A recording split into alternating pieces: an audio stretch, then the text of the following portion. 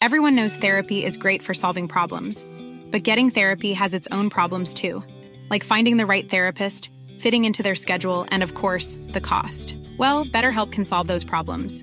It's totally online and built around your schedule. It's surprisingly affordable too. Connect with a credentialed therapist by phone, video, or online chat, all from the comfort of your home. Visit BetterHelp.com to learn more and save 10% on your first month. That's BetterHelp, H-E-L-P. Hey, I'm Ryan Reynolds. Recently, I asked Mint Mobile's legal team if big wireless companies are allowed to raise prices due to inflation. They said yes. And then when I asked if raising prices technically violates those onerous two-year contracts, they said, "What the f*** are you talking about, you insane Hollywood ass?"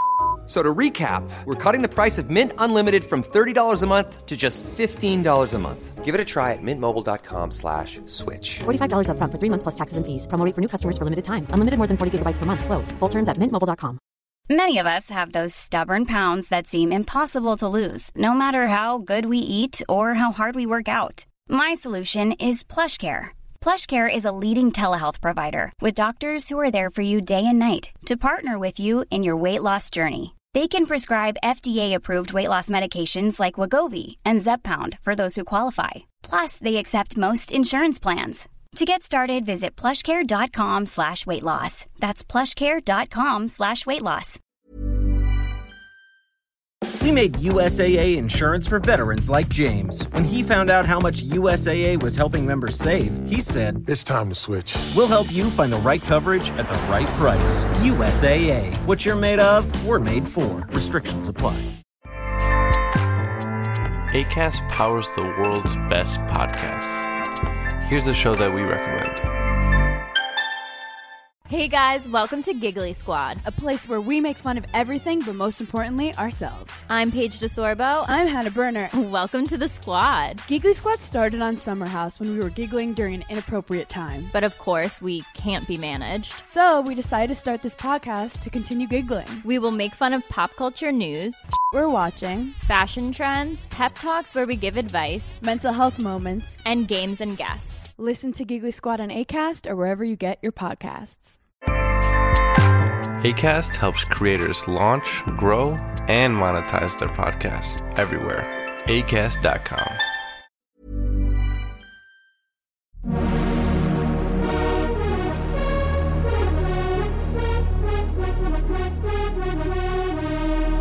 You're listening to Pop, The History Makers, with me, Steve Blame.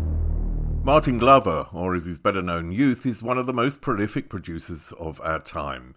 He's still, however, probably best known for being the bassist of Killing Joke, though he left the band in 1982 after just a few years and before they achieved mainstream success, though he did, however, return in 1994.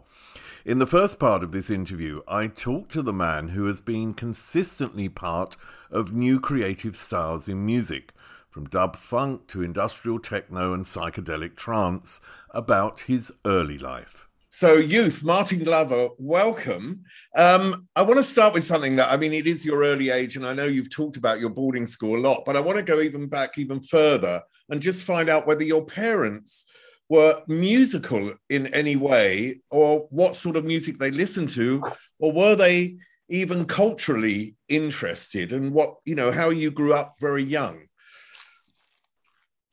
Okay, so, yeah, good question.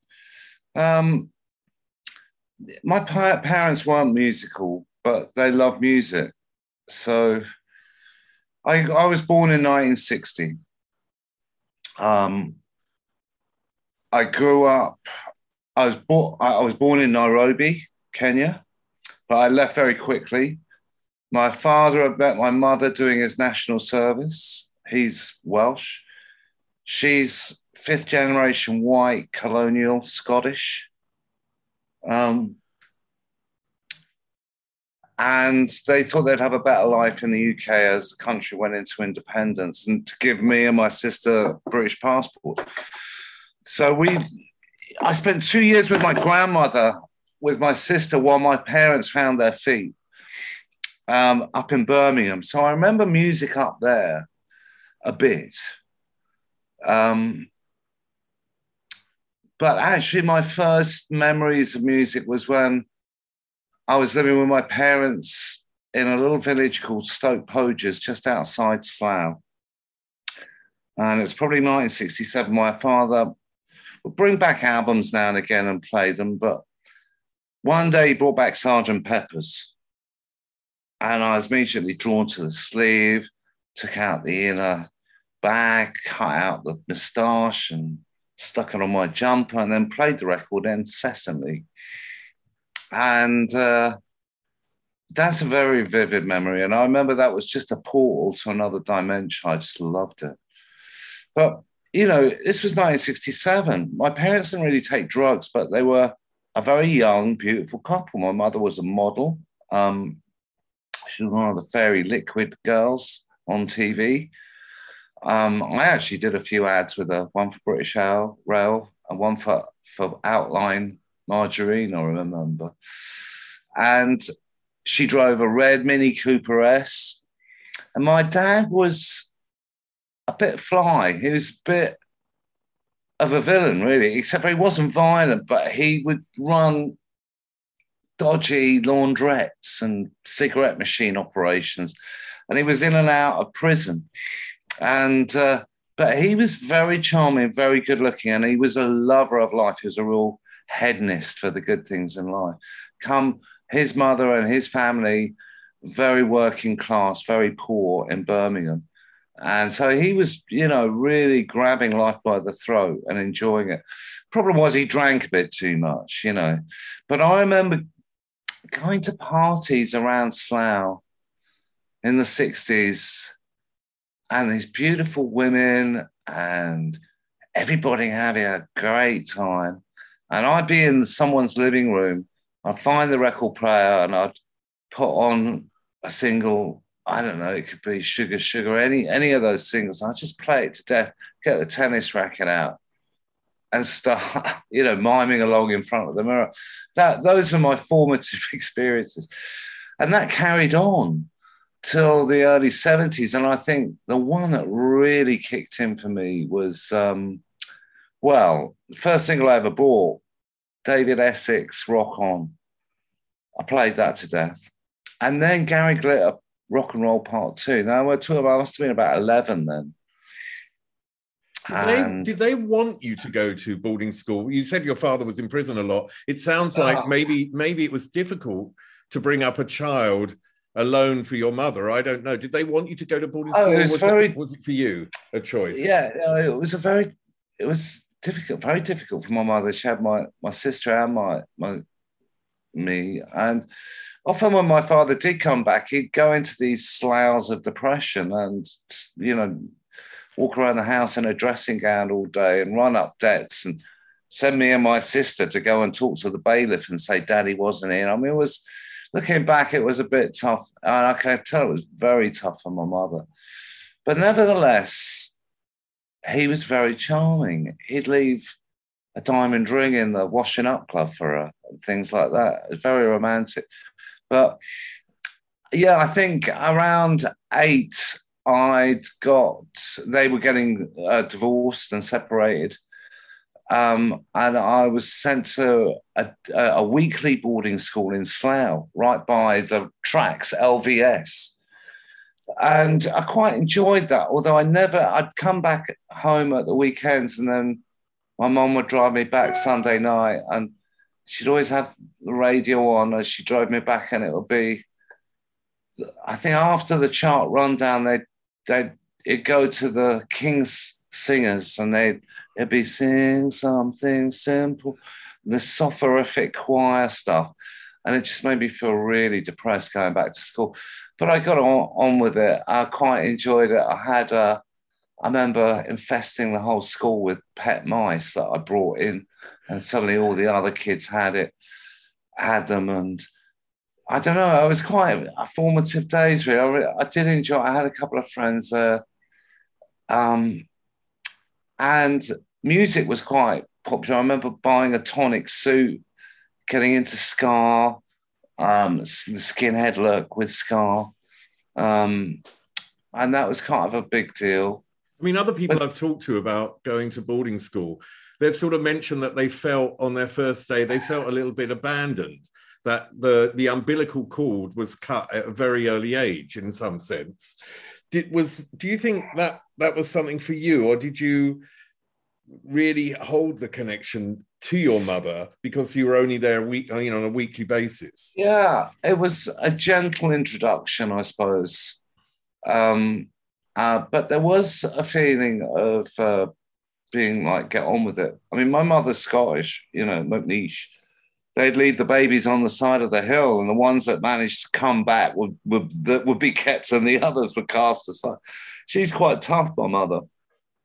So, but it was when I went to, my mother then ended up very quickly remarrying my stepfather, who they're still together, and they're almost in their 90s, Barry. And Barry was the opposite of my father. He was mid-management, provincial, worked at a printing factory in Slough as a sort of mid-range manager, but very stable and secure.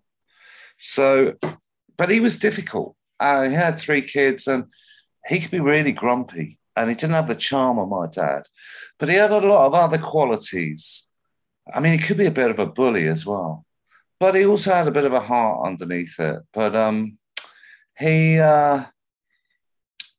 I feel really fortunate now that I had 2 very different and very strong male role models as growing up as a kid. I mean, because many kids today don't know their fathers. And actually, my dad didn't know his father that well because he died from the war early on. And my mother never knew her father growing up in Africa. And her mother was very strong, independent, a bit cold, sent her off to a Catholic boarding school in Kenya at the age of 6, which she ran away from at the age of 7.5, 8, and found her way back to my grandmother's house 500 miles away.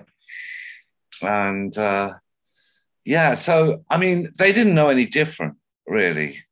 And it was that generation. So, but my father was very warm, and my mother. But still, they were quite tough in many other ways. Going to Kingham Hill in Oxford, my mother had garnered a bursary as a single mum. I mean, at the time, I was living in a 2-bedroom flat in Paddington with 5 kids. And me and my stepbrother were up in the attic. It was right at the top of this old Victorian block of houses, flats. And, that wasn't sustainable. So my mother managed to get me a bursary, and I went to Kingham. And I'd already done a year at a comprehensive, actually, in Kilburn, St. Augustine's, which was a pretty rough school. And everyone knows therapy is great for solving problems, but getting therapy has its own problems too, like finding the right therapist, fitting into their schedule, and of course, the cost. Well, BetterHelp can solve those problems. It's totally online and built around your schedule. It's surprisingly affordable too. Connect with a credentialed therapist by phone, video, or online chat, all from the comfort of your home. Visit BetterHelp.com to learn more and save 10% on your first month. That's BetterHelp, H-E-L-P. I'm Sandra, and I'm just the professional your small business was looking for. But you didn't hire me because you didn't use LinkedIn Jobs. LinkedIn has professionals you can't find anywhere else, including those who aren't actively looking for a new job, but might be open to the perfect role, like me. In a given month, over 70% of LinkedIn users don't visit other leading job sites. So if you're not looking on LinkedIn, you'll miss out on great candidates like Sandra. Start hiring professionals like a professional. Post your free job on linkedin.com/people today. There were stabbings, and it was quite violent. And it was actually, strangely, but not really, I found myself in a minority group as a white kid because predominantly the school was Black and Asian. And that was an interesting experience, growing up in a predominantly Black cultured school. So I got really good at sport and I got into music. And I made a few friends. I was starting to get into music a bit. But I was also getting into problems, and there were gangs, and I got caught shoplifting a few times, which was kind of part of a gang thing. And my mother was freaking out. But I was also learning music. I started to learn trombone and French horn and read. But that attracted a lot of bullying, actually, on the bus on the way back often. And I found various mechanisms to cope with that. But still, it was okay. But then I was shunted off after a year to Kingham. And actually, that was great because at St Augustine's, there were like 35 kids in my class. I don't think one of my teachers ever spoke to me once. I mean, I wasn't getting an education. And if you were seen to be engaging with the education, you get bullied for it. So I didn't get any education there. And I came to Kingham, really at the bottom of the class. But at Kingham, there were suddenly classes of 15 kids and very committed, dedicated teachers. It was a Quaker school, had a Christian ethos, very light one. And 2/3 of the kids were bursary kids or lost fathers in the war RAF kids. And so it wasn't like a Harrow or an Eton where there was fagging and stuff like that. All the kids were from, challenging, difficult family backgrounds. And then they were as confused as everyone else. I feel lucky I didn't go at 12 in the first year because I think the kids are a little too vulnerable at that age to be able to stand up for themselves. And I'm sure some of the teachers there were a little bit sadistic and there was abuse going on. But there was generally the younger kids that would be picked on for that. So I didn't get any of that. But nevertheless, I was in a very authoritarian, place. I was away from home. And how important was that to you culturally to be, or creatively, I should say, to be at that school? Because, I've heard you talk about before a particular teacher and how this teacher sort of gave you some impetus in terms of your creative, know-how and knowledge and music. Well, no, I had two good teachers there that were really good. David Shepherd, who was a housemaster and an English teacher, and he actually got me into literature and got me reading. And David Carpanini, my art teacher, who was this magnificent Welsh painter who reluctantly got into education. He's now a member of the Royal Academies and Academian, and he's an amazing painter. And I learned a lot from him, and I still draw upon that with what I do with production today, because he basically let you get on with it. And he'd let you bring records in and play records. And then he'd sort of say, oh, that's interesting. And if you needed some guidance or advice, he'd come over and say something positive, never say anything negative. And then he'd let you get on with it. And even if it was completely not his thing, he'd be very encouraging. I thought that was amazing. And I really connected with him. But I connected with a lot of the lessons. I did get an education. It didn't work very hard, but I came out with 6 O-levels, I think. And I got accepted to an art school at 16 when I left after my O-levels, rather than having to go through my A-levels. With a letter from David and my 6 O-levels, I got accepted to Wimbledon and Chelsea, I think. But I ended up joining a band. But I think those few years were, pivotal for me. And, I thought it was an amazing experience in hindsight. I'm sure I wouldn't be sitting here talking to you if I hadn't had that experience.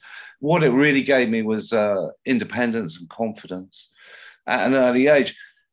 And also, my mum was a bit I remember coming back. I actually had a chemistry teacher who I said, can you teach me how to play folk guitar? Because I didn't have guitar lessons.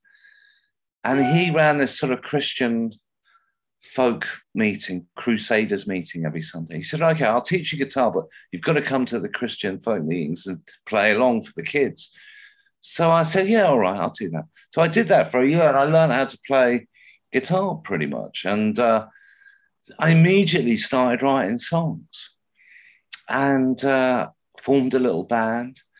And then I went back to my music teacher, and who was very clever. He was one of the Sunday Times crossword writers, you know, and he very articulate. I said, look, I don't really want to do the grades and all that, but I've learned this guitar chords. I'm writing songs, played them a couple. Can you just teach me how to play these songs on the piano, these chords on the piano? And I'll be able to start writing songs on the piano. He goes, I wouldn't normally do this, but because you've done that, I'll do it. So he gave me a couple of lessons, immediately started writing songs on the piano and playing the piano. So I think I was pretty resourceful, but also I was in a place where I had time and space to really get into things, you know, and it's so much so I thought it was so good. I mean, I know some of my friends didn't have such a good time and, you know, would never go back, let alone send their kids there. But I actually sent my kids. I sent my son there. I tried to get my daughter to go there.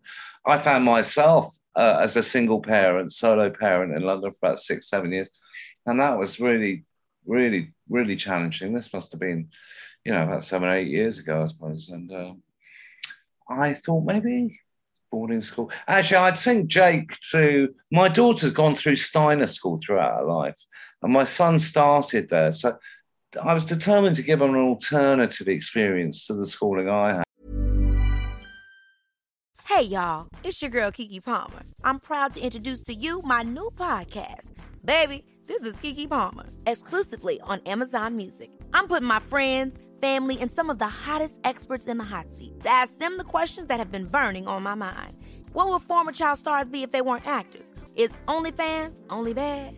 I want to know, so I asked my mama about it. These are the questions that keep me up at night, and I'm letting y'all all in on it. Come kick it with me and my weekly guests as we go down the rabbit hole and dive deep into my mind together. Listen to Baby This is Keke Palmer, exclusively on Amazon Music.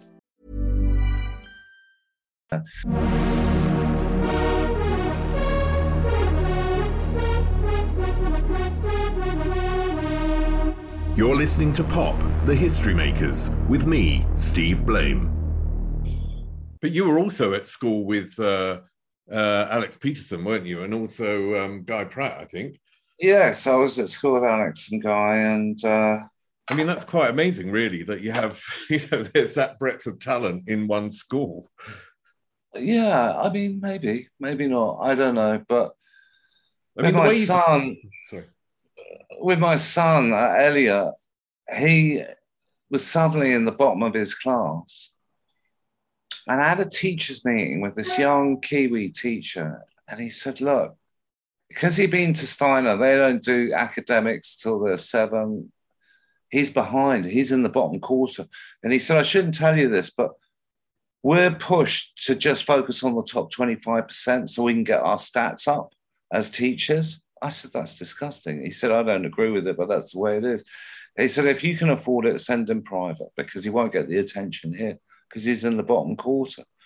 I was a real slap in the face, but I appreciated his frankness. And that's when I started looking at Kingham. And he had a really good experience there as well. So, I mean, for some people, it was really good. I think it was, you know, it was pretty good for Alex as well. But I'm reading Alex's autobiography at the moment, she did with Chris Needs. And it was tough me going through the Kingham years because he did go in at 12 and he had a very distant mother he'd run away from home and go back to the boarding school in the holidays, and he'd come to my mum's and stuff. And his mum didn't really want him around that much and was a bit mad and had real mental health issues. But what he found in Kingham was a community and a family, actually. And the head teacher was amazing. And Noddy, we called him. And he was very caring. I ran away from school at one point and broke the school record for getting out for like 2 weeks without anyone knowing where I was, which absolutely freaked my mother out. I did ring her up after a few days. But my dad was totally cool. And he said, come back whenever you like, you know. take your time. When I went back, I said, I'm not going back there. And he goes, why are you about to do your O-levels? You might as well finish it. Otherwise, what are you going to do? And I said, okay, well, they had me. He said, yeah. So I went back, and my headmaster took me in, and he said, what was that all about? And I said, I don't know. And I ended up sort of telling him about difficult problems I was having at home, my mum, my stepfather. And I looked up, and he was looking at me with tears in his eyes. And he said, don't worry, you'll be all right here. We'll look after you. And he was a lovely guy. And I did get punished for running away. I actually had a sort of fifth form study block sort of study, which was great. And I abused my privilege by being caught smoking cigars and drinking rum in there one night by my housemaster, which is why I ran away. So I didn't get that back, but I had to do a month in the third year's sort of common room, and eventually I got it back before I left school. But I mean, I'm glad I went back and did those O-levels, and not only did Mr. Cooper, the headmaster, was very kind to me about it. I mean, I came back a sort of absolute returning hero for the other kids because I'd broken the school record. So, I mean, my experiences were pretty good. It was weird because there were no girls there. Well, there were a couple of girl teachers. I had this one French teacher that was absolutely stunning. And that was odd. That repression of not being able to naturally engage and hang out with girls was odd. And I'm sure... that's why I kind of made up for lost time with that when I left school. But like now it's co-ed and there's girls there, and, I think it's a lot more healthy. And that is it for part 1 of this podcast with Youth. I'll see you for part 2, where we look at his life as a producer.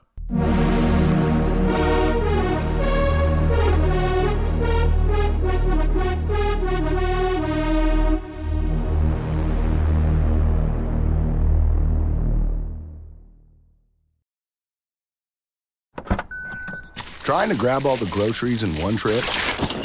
Oof, not how you would have done that. Sometimes less is more. Like when you drive less and save with the USAA annual mileage discount. USAA. Get a quote today. Hi, I'm Daniel, founder of Pretty Litter. Cats and cat owners deserve better than any old-fashioned litter. That's why I teamed up with scientists and veterinarians to create Pretty Litter. Its innovative crystal formula has superior odor control and weighs up to 80% less than clay litter. Pretty Litter even monitors health by changing colors to help detect early signs of potential illness. It's the world's smartest kitty litter. Go to prettylitter.com and use code ACAST for 20% off your first order and a free cat toy. Terms and conditions apply. See site for details. Planning for your next trip? Elevate your travel style with Quince. Quince has all the jet-setting essentials you'll want for your next getaway, like European linen, premium luggage options, buttery soft Italian leather bags, and so much more. And is all priced at 50 to 80% less than similar brands. Plus, Quince only works with factories that use safe and ethical manufacturing practices. Pack your bags with high-quality essentials you'll be wearing for vacations to come with Quince. Go to quince.com/pack for free shipping and 365-day returns. Need new glasses or want a fresh new style? Warby Parker has you covered. Glasses start at just $95, including anti-reflective, scratch-resistant prescription lenses that block 100% of UV rays. Every frame's designed in-house with a huge selection of styles for every face shape. And with Warby Parker's free home try-on program, you can order 5 pairs to try at home for free. Shipping is free both ways, too. Go to warbyparker.com/covered to try 5 pairs of frames at home for free. warbyparker.com/covered.